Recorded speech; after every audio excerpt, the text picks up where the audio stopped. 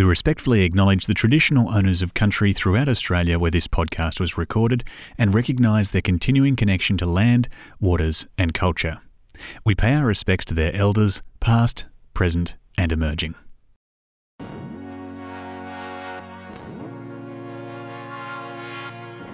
To get a building built, there needs to be a contract between the builder and the client.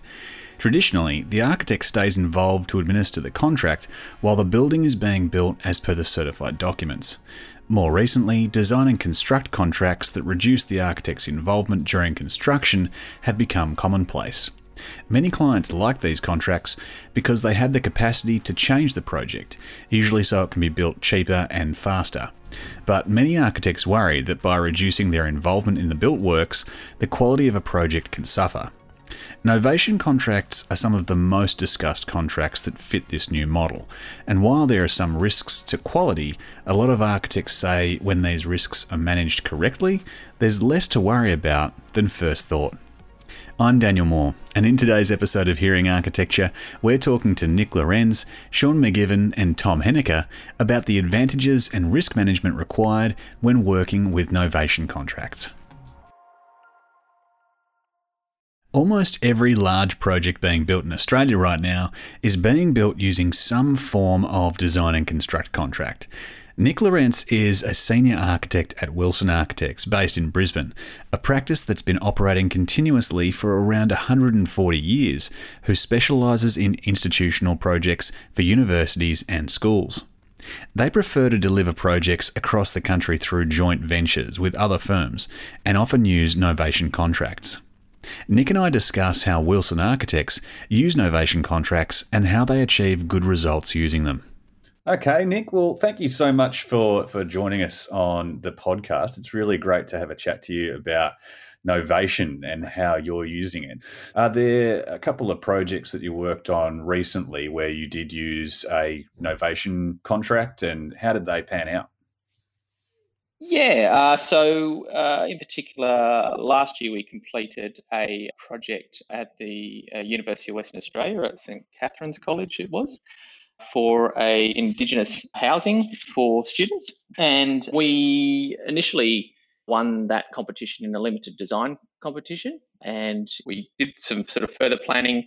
It went on hold, and it was all predicated on getting a tranche of funding from the state and federal government that was part of a larger funding group or a deal of money, and we were just a small component of that. So we were initially working just with the client directly, and we've been engaged by them to do a sort of concept scheme. Then they involved a project manager as well, a local project manager, and then they were the ones that suggested to the client that the best delivery method would be getting some early contractor involvement to a sort of 30% design, and then we'd be novated to them to a sort of 80% design completion, which would be then the funding trigger. When an architect gets novated to the builder, does that process look like? How does that work? Well, traditionally, nothing changes. It's just that under a strict novation contract, who you're principally engaged to just transfers under the same contract conditions from the client to the builder. But obviously the prerogative of the client and the builder, particularly if the builders said that they've got a target price that they're aiming for to deliver this contract, some of the aspirations of the project the client may have are now to be aligned with the budget that the builder has introduced, and sometimes those two things don't reconcile. Right, okay, so you started your design work with one budget in mind, and then when you got to, say, 30%, then the builder takes over the kind of budgetary management side, and they have a different budget that they're trying to achieve. Well, it's not different. It's a capped budget, I guess. And so I guess taking a step backwards, the client's got an aspirational brief, and they're sort of suggesting that we want a facility that's this big for this many students, that has this sort of type of support space. We'd like it to be multifunctional. And so we take all those things into a brief and rationalise that and work that back into a return brief that is a sort of planning scheme that's sort of full of our ideas, and that always is well received generally with the client. But then what we do is we take it to market to certain builders, and then they come in and say, well, we think we can deliver this scheme for this price. And then you work through the next bit once they select the builder that they're preferred working with. But it's a bit of a case of comparing apples and oranges sometimes, because the design is not complete enough to really interrogate it that much and say, well, this is a fixed price. And so there's a lot of assumptions that need to get made. So if someone's saying it's $10 million and the next person's saying it's $20 million, it sort of can be a hard task sometimes to rationalise where that discrepancy is coming from. Right. So why did the work need to be done in that way? Well, I think part of it is done because you can accelerate the whole process with more certainty, because the builder is taking that risk where they are saying, well, we will sort of guarantee these price targets because that's their prerogative. Now, that can be at the expense of the ambition of the project, but what it does help do is align your champagne taste that may be on a beer budget that some clients have. And the other important thing was that for a sort of non-for-profit college, they only have limited revenue streams, which is essentially selling a bed to someone for a year.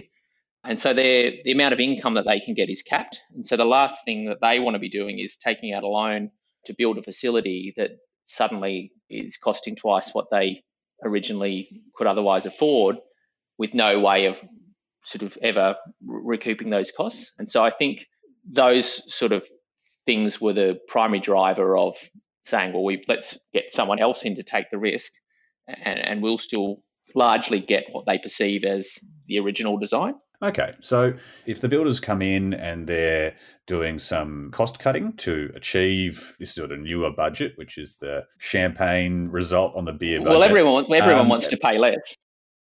Yeah, absolutely. I mean, that's just economics, I guess. So what generally gets cut out? Is there any sort of downsides to the cuts that seem to be made? Well, in the first instance, what you're hoping that the builder is doing is that you've put enough information into your early scheme to make sure that it's feasible. You know that it can be built. You've worked with some consultants along the way that have hopefully been engaged, and in this case they were, to give preliminary advice. And so there's things like, we were going to use precast panels to do all the load-bearing support for these small spans that end up being each student room, those sorts of things, whereas the builder sort of looks at that and analyses the amount of crane time that would be required, assesses the cost of the crane, having a mobile crane versus a stationary tower crane, and the relative costs of that. And then they do some analysis on it and say, look, it's much better for our program for you to decouple the structure from essentially the wall partitions. So they might then come along and say, well, we'd like to just do that out of lightweight partition that's fire rated so we can get the structure up quicker, because at the end of the day, it takes us 4 months less to build, and that's 4 less months that we need to be on site. So our overheads can be much more reduced, and there's a significant saving there to the project. So that's one way of looking at it. The other way of looking at it is you've picked a tile that's $60 a square metre. In our allowances, that a $20 a square metre tile was adequate, and that's all we've allowed. So you need to go back and find a tile that's a third of the price of what you originally selected. Or we might go back and say, well, actually, we've had too much tile in there, so we want to use that more expensive rate and we'll do less tile, those sorts of things. They're the conversations that you can have along the way. Right, okay. So I guess if the builder's coming back, so say you've specified the precast concrete and then they come back with a different building system, as long as everything stands upright, does that mean that there's not necessarily downgrading of the project? Yeah, I think that. I mean, it's probably incumbent on us to get the performance requirements into what the wall needs to do. And I think that's a difference between if you were to do a traditional design, it's very prescriptive, whereas in the novated type arrangement, it's actually more beneficial to be performance driven because that gives you more to react to when someone comes along and says, well, I don't like the tile because of this. And you say, well, there's these performance requirements that the tile must do. And, that $20 tile doesn't meet that performance. And so you shouldn't have allowed the lower rate because you still need to achieve these performances. So then the conversation then can be around performance rather than the prescriptive outcome. And so the tiles is probably not a good example, but certainly the makeup or composition of a wall is where, there may be sound reduction qualities and fire rated performances that the wall needs to achieve between rooms. The example that you were using, was that something from a university college or from a primary school that you worked on? So that was from the university college. That's right. And so that was really, we'd made an assumption with the structural engineers of what we thought was the best way of moving forward. And conversely, the opposite occurs. The builders say, oh, well, we allowed to do this one way, and the structural engineer might come back and say, well, actually, that doesn't work structurally because the beam depth needs to be much greater now, and we hadn't allowed it to carry all this weight. And once you redesign the building to what the builder's preferred option might be, even just in a quick preliminary schematic, the dynamic changes and their assumption about it just being a flat slab, now it needs to have sort of reinforced beams through it. And that is vastly more expensive than the first option. And so it's just working through balancing those different options as to what is the optimal outcome. Right. So what is the misconception of what architects are meant to do that might have brought about novation contracts? Well, for architects, through our training, through university, I think for us, we always hold the design as sacrosanct. That is the ultimate thing that we should be trying to optimize and get the best outcome for the client. And they'll really appreciate us for, giving them a fabulous design. But sometimes a client isn't looking for that per se. They're more about how much can they deliver. And I think builders have traditionally been very good at particularly larger institutional clients like state government departments and those sorts of things at spruiking their perceived benefits. And I think that's one reason that early contractor involvement and innovation processes have come about. And secondly, I think many examples of architects being involved in or driving a program or project where the costs aren't able to be controlled or contained adequately.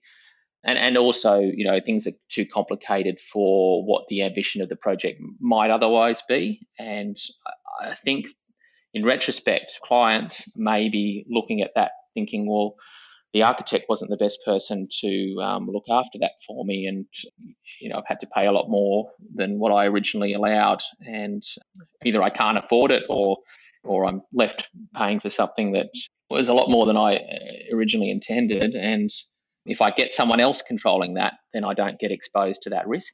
My prices will essentially be capped and I'll still get the same outcome.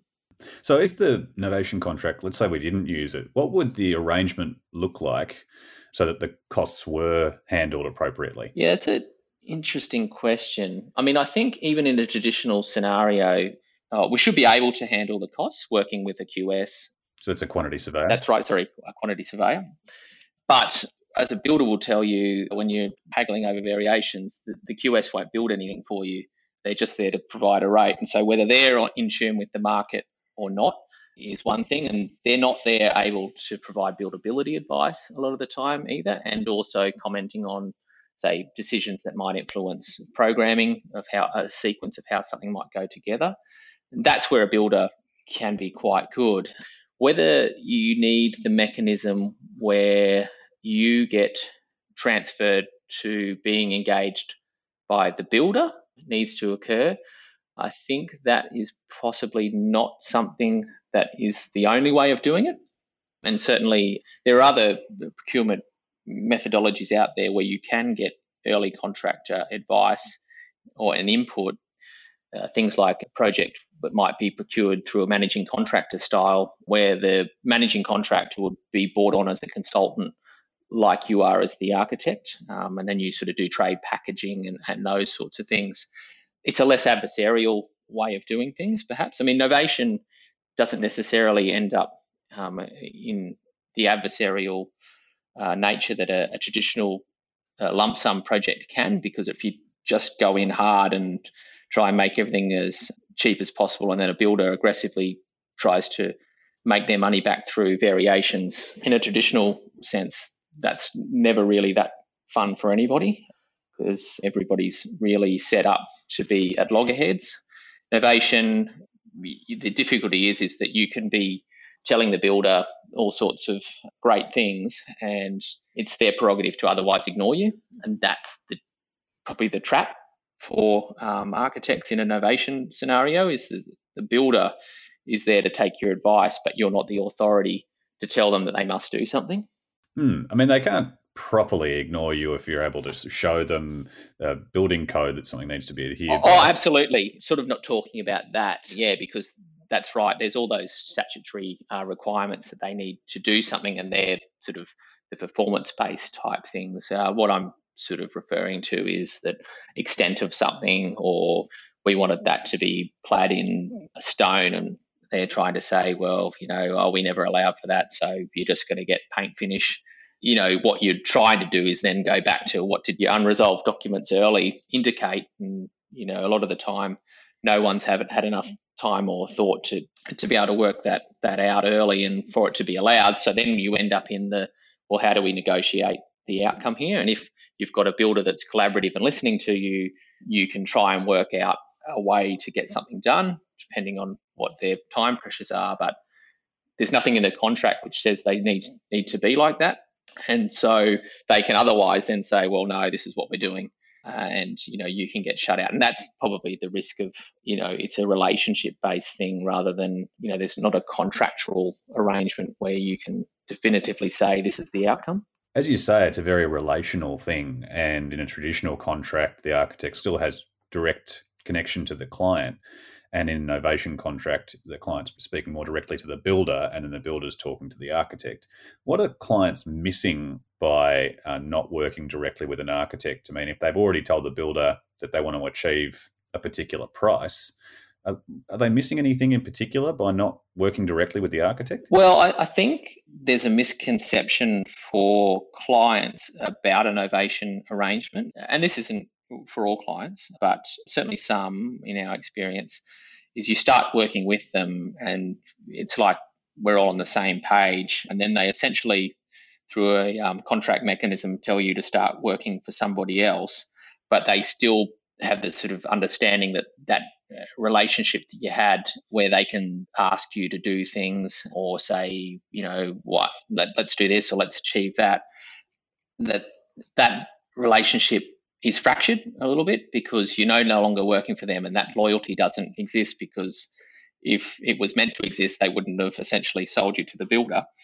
But I don't think they realise that your loyalty has changed now contractually to the builder and assisting them, and that's your priority. Ultimately, the client is still paying for everything through the builder, but when you're having discussions about extensive things or what the quality of something might be, and you're looking at substitutions and those sorts of things, and then the client comes back and says, that's a bit of a disappointing outcome. I think that's they're not part of that conversation, and so their expectations then are sometimes misaligned.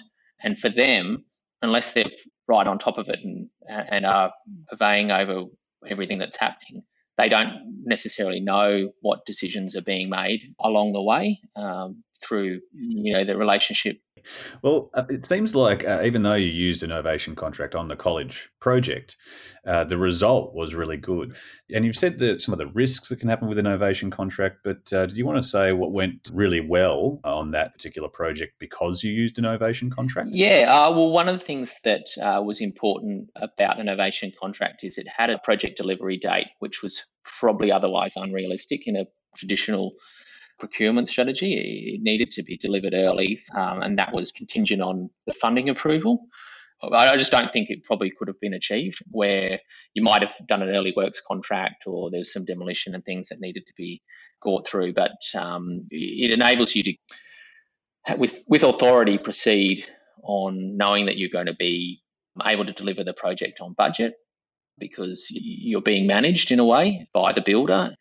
But that then opens up the ability for you to procure something in a much swifter time frame. And it was one of those sort of contracts where it needed to be delivered by this date, and it was opened for the academic year and the first intake, because if we didn't make that academic window, then they didn't need it for another year, and that certainly wasn't what the funding model was meant to support. Yeah, so that was probably the main advantage in taking a novated contract and getting the builder involved very early, and then they can make their overlay on what something needs to be. They can work with you, and there's certainly advantages to that. In this case, the building was able to be delivered on budget and on time. Well, thank you so much, Nick, for being part of the podcast. And we look forward to seeing more from Wilson Architects in the future. Thanks, Daniel. Sean McGivern is one of the directors of Kerry Hill Architects, based in their Fremantle office in Western Australia. He was originally based in Belfast, Ireland, and moved to Australia in 2011 when the opportunity presented itself, and after being with Kerry Hill Architects for 7 years, became a director in 2018. He's been involved in a diverse range of work, including competitions, standalone houses, as well as large-scale commercial projects. Sean and I discussed the importance of the relationships between the different stakeholders using novation contracts and how different roles can benefit the execution of different contracts. Thank you so much for being part of the Hearing Architecture podcast. We asked you to be part of the podcast because you've got heaps of experience with design and construct contracts. And one of those projects was the OTB Tower with Mirvac. Did you want to tell us a little bit about that project and how it was set up in terms of its D&C contract? Yeah, so we had a lot of experience from Asia of having worked with, I suppose, architects of record. We would have been retained as design architects, but in Australia, obviously, their context is a little bit different. We don't have architects of record here in Australia, so that either have the system where you have architects novated to the contractor, or you have architects from the main client side. And in this particular project, it was part of the overall Cathedral Square development, of which you probably know the Como the Treasury project. And then the building behind it was called the David Malcolm Justice Centre. So that was split into two clients, and we were the architects for both the clients, for the Como the Treasury, which was a more traditional procurement route, and then for the David Malcolm Justice Centre, which was essentially a D&C, probably slightly different than D&C, the way we traditionally understand it, but it was a D&C typology. Right, okay. So you mentioned that there was, on some of your projects internationally, you've got an architect of record. Do you want to explain what that role technically does? Well, essentially, if you're based in Australia and you're doing a project in, say, India, for example, you're going to need somebody who has the local knowledge of construction licenses and construction standards. So really you need to work with somebody who will then document the building to the legal standards of that country, and therefore they would become what's called the architect of record. Even though you sit with the client as the design architect, the client would also engage this local architect to make sure that the construction detailing was all carried out to the laws of that particular country. So it often has to happen quite regularly with working in international scenarios, because you're not going to know the licensing requirements for every country, So in a similar vein, we stayed client side with Mirvac Development as the lead design architects, and then Hassel were novated to the contractor. Well, it wasn't so much novated because they weren't on board before, so they were appointed as the documenting project architects, who would then take the documents through documentation and construction. And that's the way the authorship of the project was finalized, with us being the design architect and then being the project architect. Right, okay. And through this process, you've mentioned that it was actually a really great result on this particular project for yourself and Kerry Hill. What do you think made the use of this contract so successful when people seem to be a little bit hesitant about using novation or D&C contracts?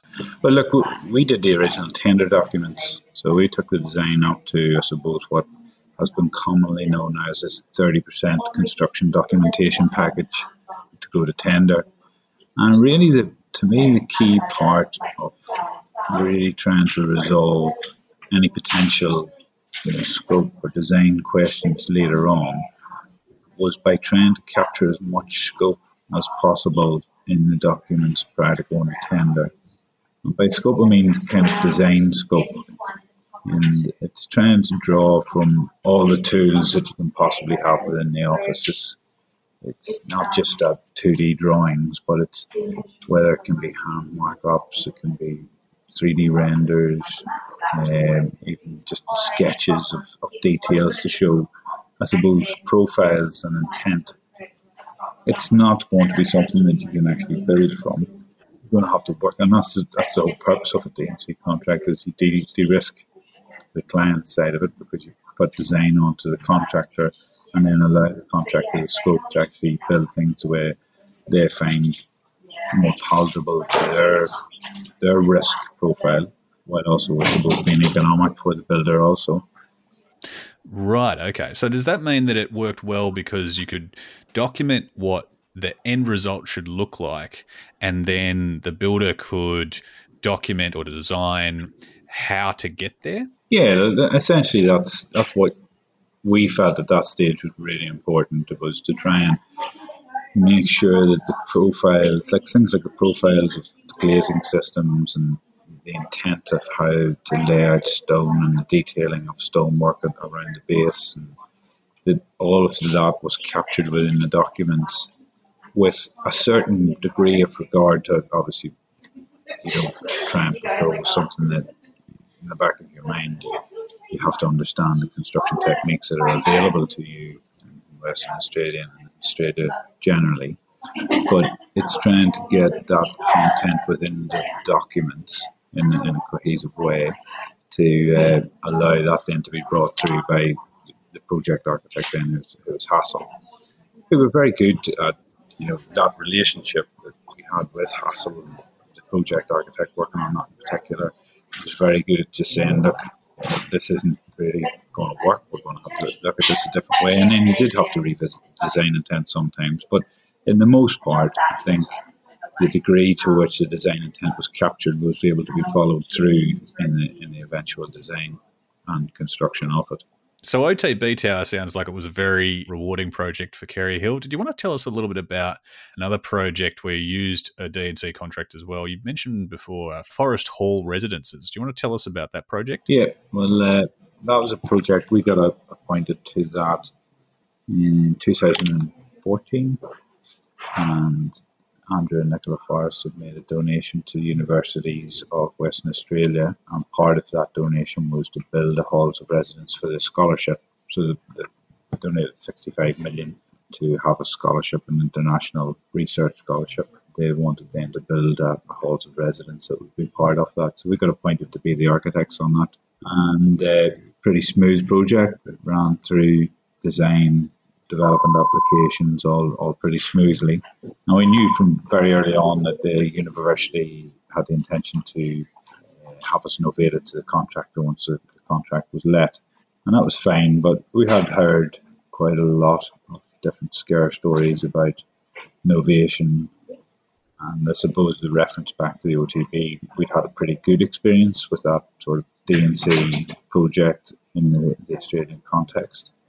So we were generally happy with that process, but we were still, I suppose, wary because we hadn't yet been novated to understand how the architect was then treated by the builder. And we'd heard horror stories, I'm sure a lot of people have, about the builder pulling out the GAs from the tender set and said, right, that's what we're using to build this building and things like that. But, so we went into the process thinking, is that the way this is going to roll? So from a design point of view, a documentation point of view, we then took, I suppose, some of the lessons that we'd learned from OTB in terms of that conversation we had about scope and trying to get as much into the documents as possible prior to tender. And this was before novation obviously had occurred. And things like, we were engaged to do all the interiors of this project, trying to capture as much of the joinery elements, even the furniture, all the finishes, whereas a lot of the times that can go into a D&C tender document as a schedule, which is still got a really like a performance criteria around the schedule as to what the interiors could be. We felt that it was really important to actually try and draw and specify as much of this as possible. Similarly, with the architecture itself, we have quite a complex cladding system. The buildings, well, 2/3 of the building is sandstone cladding, which has these breeze walls to the walkways which access all the different apartments. So I guess some people might think that with novation contracts, you don't document very much. And when people say just, the term like, you document up to 30%, they think, you're only documenting 30% of what you would normally document on a large building like that. But it sounds like this still had quite a lot of detail thrown into the documentation of this project. Yeah, and look, the 30% thing is a bit of a nonsense, really. It's trying to place some kind of definition or limitation on how much documentation can be produced. But it's also, I think, tied to fees and scope as well, as to trying to, I suppose, measure how much work people can be done. Now, I feel that design is really important and execution of design is really important. Then it's worth putting more energy in prior to tender to try and get as much design scope captured in the documents as possible, because builders know how to build things a lot better than architects, and that's what to do. That's what the profession is. But you really don't want to be in a position where builders are designing everything on a project, because we're the design professionals, and that's really what the scope that we should be retaining within our profession within these contracts. Well, with regards to the difference between UWA and the OTB tower, how did the project team differ? I suppose sitting client side, we had a lot less exposure on the OTB to the actual day-to-day running of the contract and the management of that contract. And I suppose UWA were pretty good as well in that they got in an independent project manager who was really good at pushing things along and really good at managing that process up to tender negotiation, and then managing the design process prior to the award of the tender and the supposed challenges that were brought forward. So that project manager then became the superintendent on that contract as well. So, you had the contractor obviously trying to propose lots of different alternatives, and as is their right to do so, and they should be doing that to try and, I suppose, push the limits of the design and see what they can't achieve, because essentially contractors they manage contracts to make money, so there is always part of that, but they obviously have to deliver the quality within time to maintain their reputation so they can get the next contract. But that process was managed pretty well in terms of the dialogue then that existed between the contractor and client through the project manager / superintendent. Yeah, well, I guess that's a really good thing about having a superintendent position, is that person can field the initial request from the builder, and because they're going to be speaking directly to the client, they'll already know, no, the client doesn't want to change that area, or, I know that the architect worked really hard on this portion here, so let's just leave that alone. So, and, we did have clauses within our deed of novation which would have allowed us to go to the client if we felt that the design was being pushed too far by the contractor, or the parameters of the design were being pushed too far. And we never ever felt the need within that project to even consider that, and really post-novation, none of the correspondence that we were required to, none of the design changes which the contractor wanted us to consider in any way, we felt eroded the design. They were a pretty good tier 2 builder, and they had worked in the DNC climate quite a lot, probably over the 10 years leading up to Forest Hall, so they knew the way that it worked, and there was never any appetite, I felt, to set up any kind of adversarial relationship with the architect. It was always a very good understanding. They wanted, you went to site, and they had the renders, all the renders that we had done of the project up around the site office, and the conversations around design changes were always brought back to the first principles of, what we're trying to achieve here and how can we do that.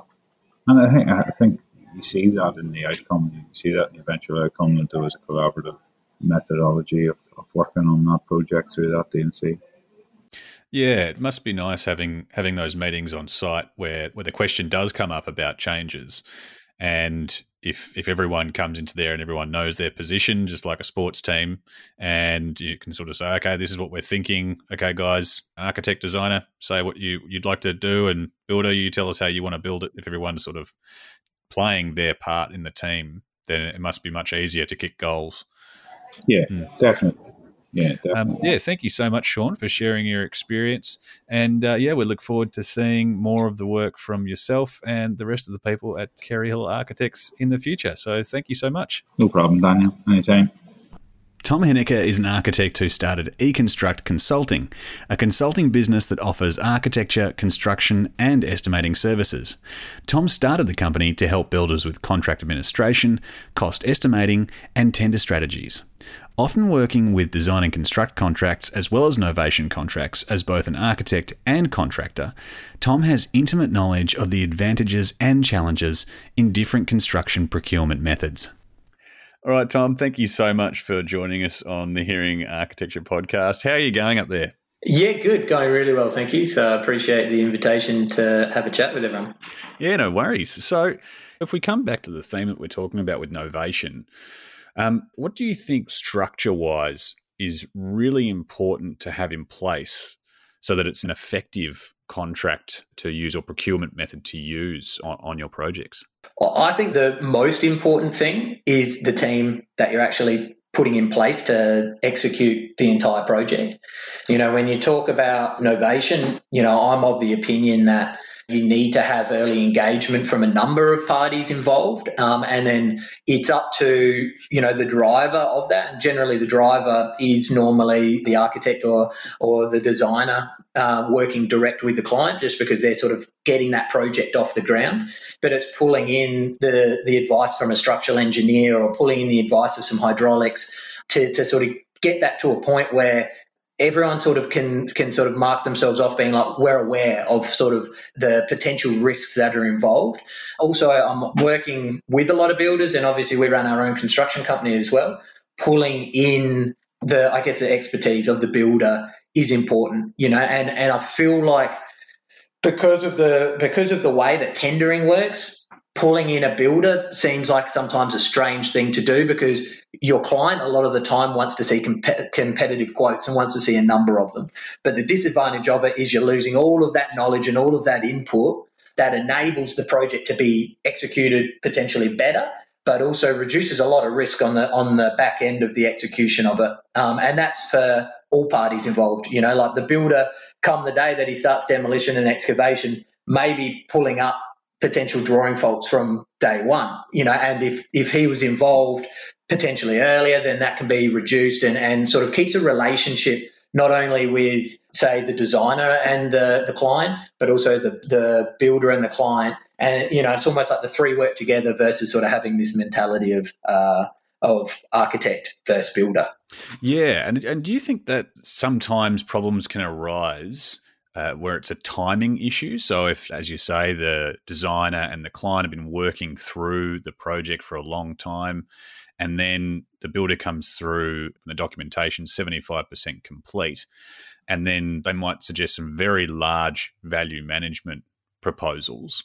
Do you think that's sort of a timing problem? And do you think that having an even earlier contractor engagement could get rid of some of those stresses where people are saying, we've spent so long on design and now we have to cut things out? Do you think it's better if it's much earlier in the process?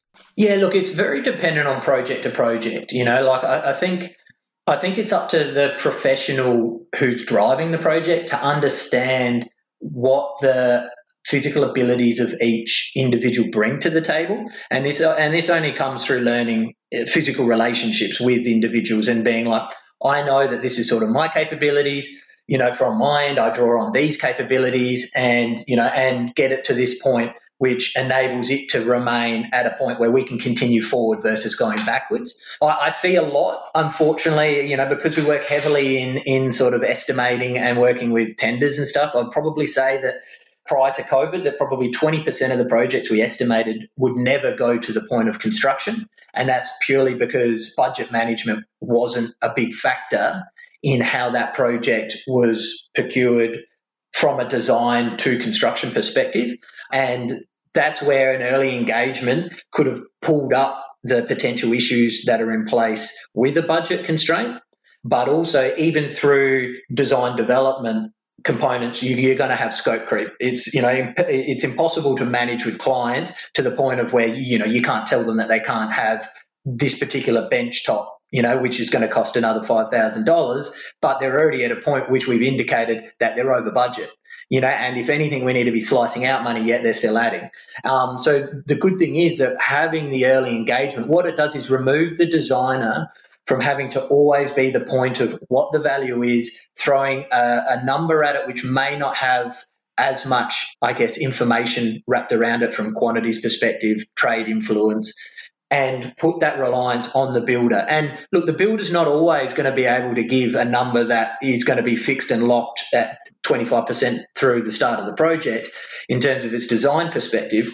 But they can work with you side by side. And that's where our consultancy business actually started. It worked directly with builders, and we found that builders were getting pulled in on early engagement. However, it's a costly exercise for a builder to be engaged 2 or 3 times, spending a lot of hours on working with side by side with the architect. And then unfortunately, even at the point of where, it's all approved and ready for construction, he then gets put up against open tender. Then all of a sudden he had a situation where he's like, oh, well, I've just invested, $5,000 worth of my time, and now I've been put up against 3 other builders who did nothing, and I've done this all for free.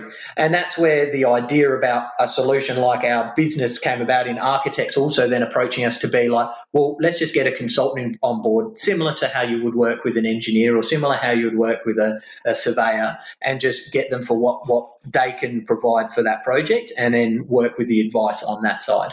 Yeah, and I guess, to sort of mitigate that as well, it's a good idea to actually pay the builders for their time if they're going to be putting in all of those hours. Like you're saying, $5,000 can be a lot of money for maybe a small scale builder. Definitely. And that's the thing. We're only talking small scale, as in the residential side of things, there isn't the ability to build in, a tendering cost component where, on a commercial perspective, there's a divvy up of a particular amount of money for having people tender on the project, where unfortunately we're not going to get there on residential side and it to be managed in that degree. But the understanding or the awareness to the designer, to actually understand and explain to the client that there is actually a massive amount of time involved, even from an early engagement perspective, and that this is only going to save you on the back end. So it's almost like a capital investment is the best way for a designer to look at it, I believe, is that you spend $5,000 today, and I can guarantee you this builder is either going to pull up over budget positions early, or he's actually going to bring things to the table that are only going to help reduce some over engineering possibilities, or assist with some design detailing that can then save $10,000 come the construction time. And that's what I normally see, and that's what we normally, in terms of the builders I work with, our firm actually bring to the table. Yeah, because you've got such a unique practice that does have a building side to it, can you give me an example of a project where you guys used the D&C elements of the two companies to the best effect, and then also a project where you went novation and it worked out really well? Yeah, sure. So one of the projects we've just signed contracts just recently for, this one here we actually got brought in being the fact that the client felt like the previous architect hadn't really captured, I guess, what their brief is and what their initial scope was, and they're sort of going in circles a little bit. But they were very interested in making sure that budget control was a big part of their strategy and moving forward. So the way that we sort of walk into that, in terms of the way that our business is structured, is that our building side has its own ABN and is completely separated from the consultancy business to reduce the liability factors that the two could have if something was to go wrong. But in this particular project, from our end, what happens is that the consulting side of the business and the architectural side put together the traditional fee proposal that any designer would. From our end, we're because the processes and early engagement is pulled in directly, our scope of works is actually very inclusive of a lot of cost structures, a lot of pre-talks about structure in terms of the constructability of how it's going to work. So from there, that particular project has within its briefing the breakups of that, and that will be a costing at the end of sketch design, another costing at pre-DA, and that obviously from our end can be utilised then as a submission for the costing with the DA. And then from there, we'll then make any cost adjustments at the end of the council approval period. And then from there, if there's anything that needs to be tweaked or adjusted based around the design for the construction certificate, then we'd make it then and there. And what that does is make a very clean structure of the traditional means of how the architect would be carried through in that process.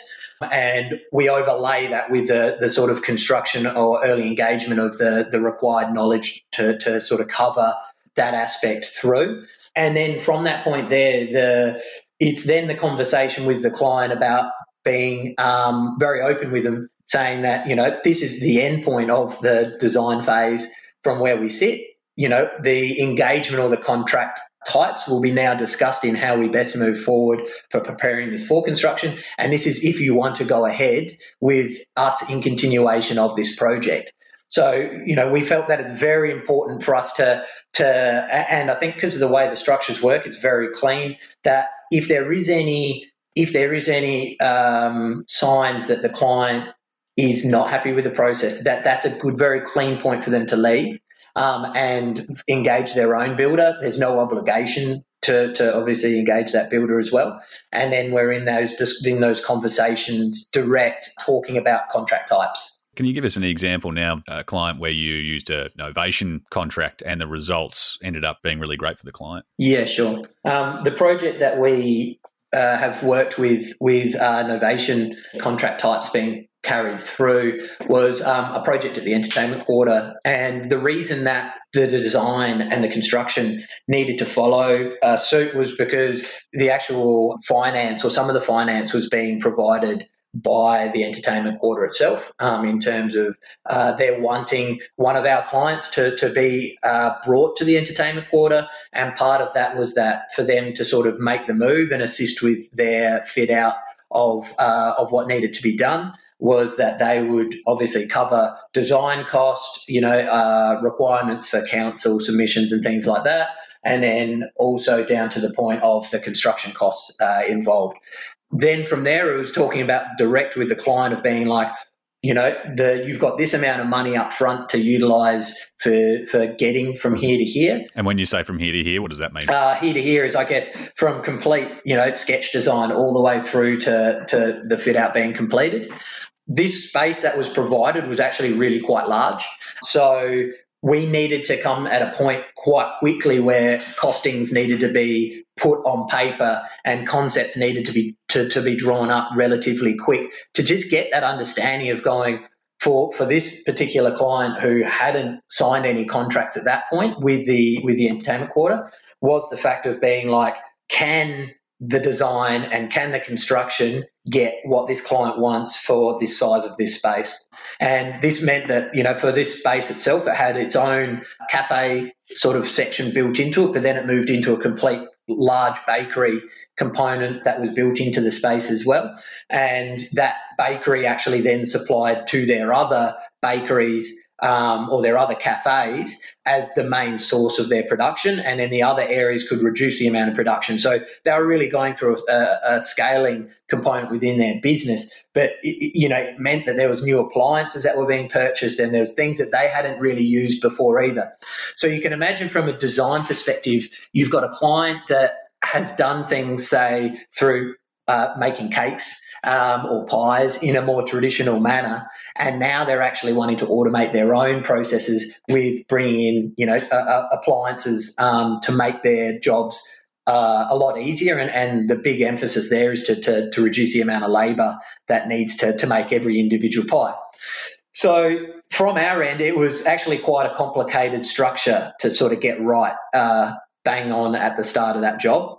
Yeah, I mean, with any kind of procurement method, results are really driving what choice is the best for that particular project. Do you think that's a huge thing, like you were saying, making sure that the project team is all together and on board? Do you think that's a huge thing that everyone just needs to be kept aware of what the goals are and how they're changing throughout a project? If things start to change and then the client starts to think, I wish we were using a different contract, or I wish, before we go into this, can we talk about a contract which has more flexibility? Yeah, I think as in, you raise a point, I guess it can be a little bit spicy sometimes because, you may be the driver bringing in all of the team and then you might be the one that's actually asked to leave the team. So, right. It can, and look, like as in it hasn't happened to us, but it obviously it can happen, like you as the designer, your obligation is to potentially assist with putting a team together. However, if you can't achieve your design goals, then, you're at risk of the rest of the team continuing on and you being taken out of that design team. So, I think when you talk about relationships, it's the idea that you're in there for one outcome, and the outcome is to provide the best project possible. And I feel like sometimes, you might hear, especially on the smaller end of things, there is a bit of a misconception that if a designer brings in a builder, there's sort of like some dirty business going on. And I don't really know where that's created from. I think it might be some old mentalities that are sort of being carried through.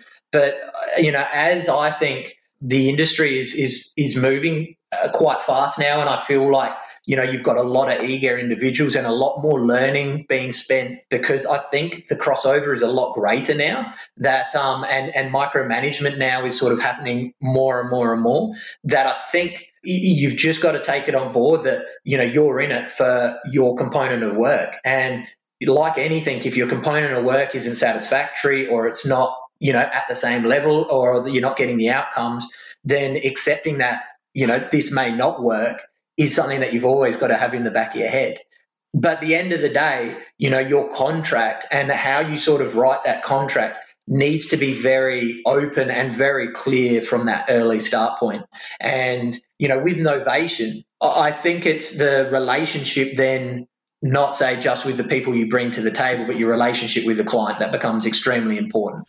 All right, Tom. Well, thank you so much for being part of the podcast. It was really fantastic to hear about everything you've been going through with balancing, your architectural services company as well as the construction. And it just seems like choosing the right procurement method is such an important part of every project.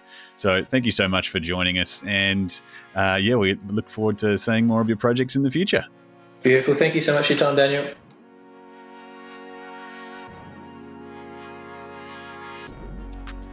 This has been episode 7 of season 2 of Hearing Architecture.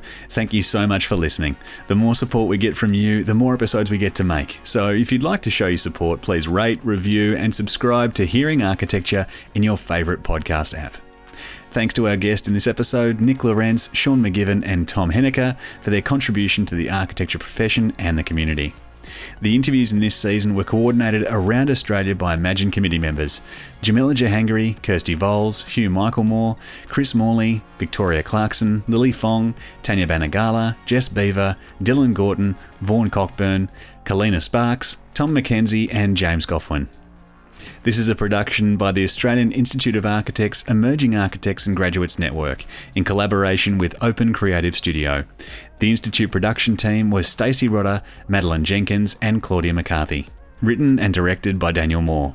To learn more about what the Australian Institute of Architects is doing to support architects and the community, please visit architecture.com.au.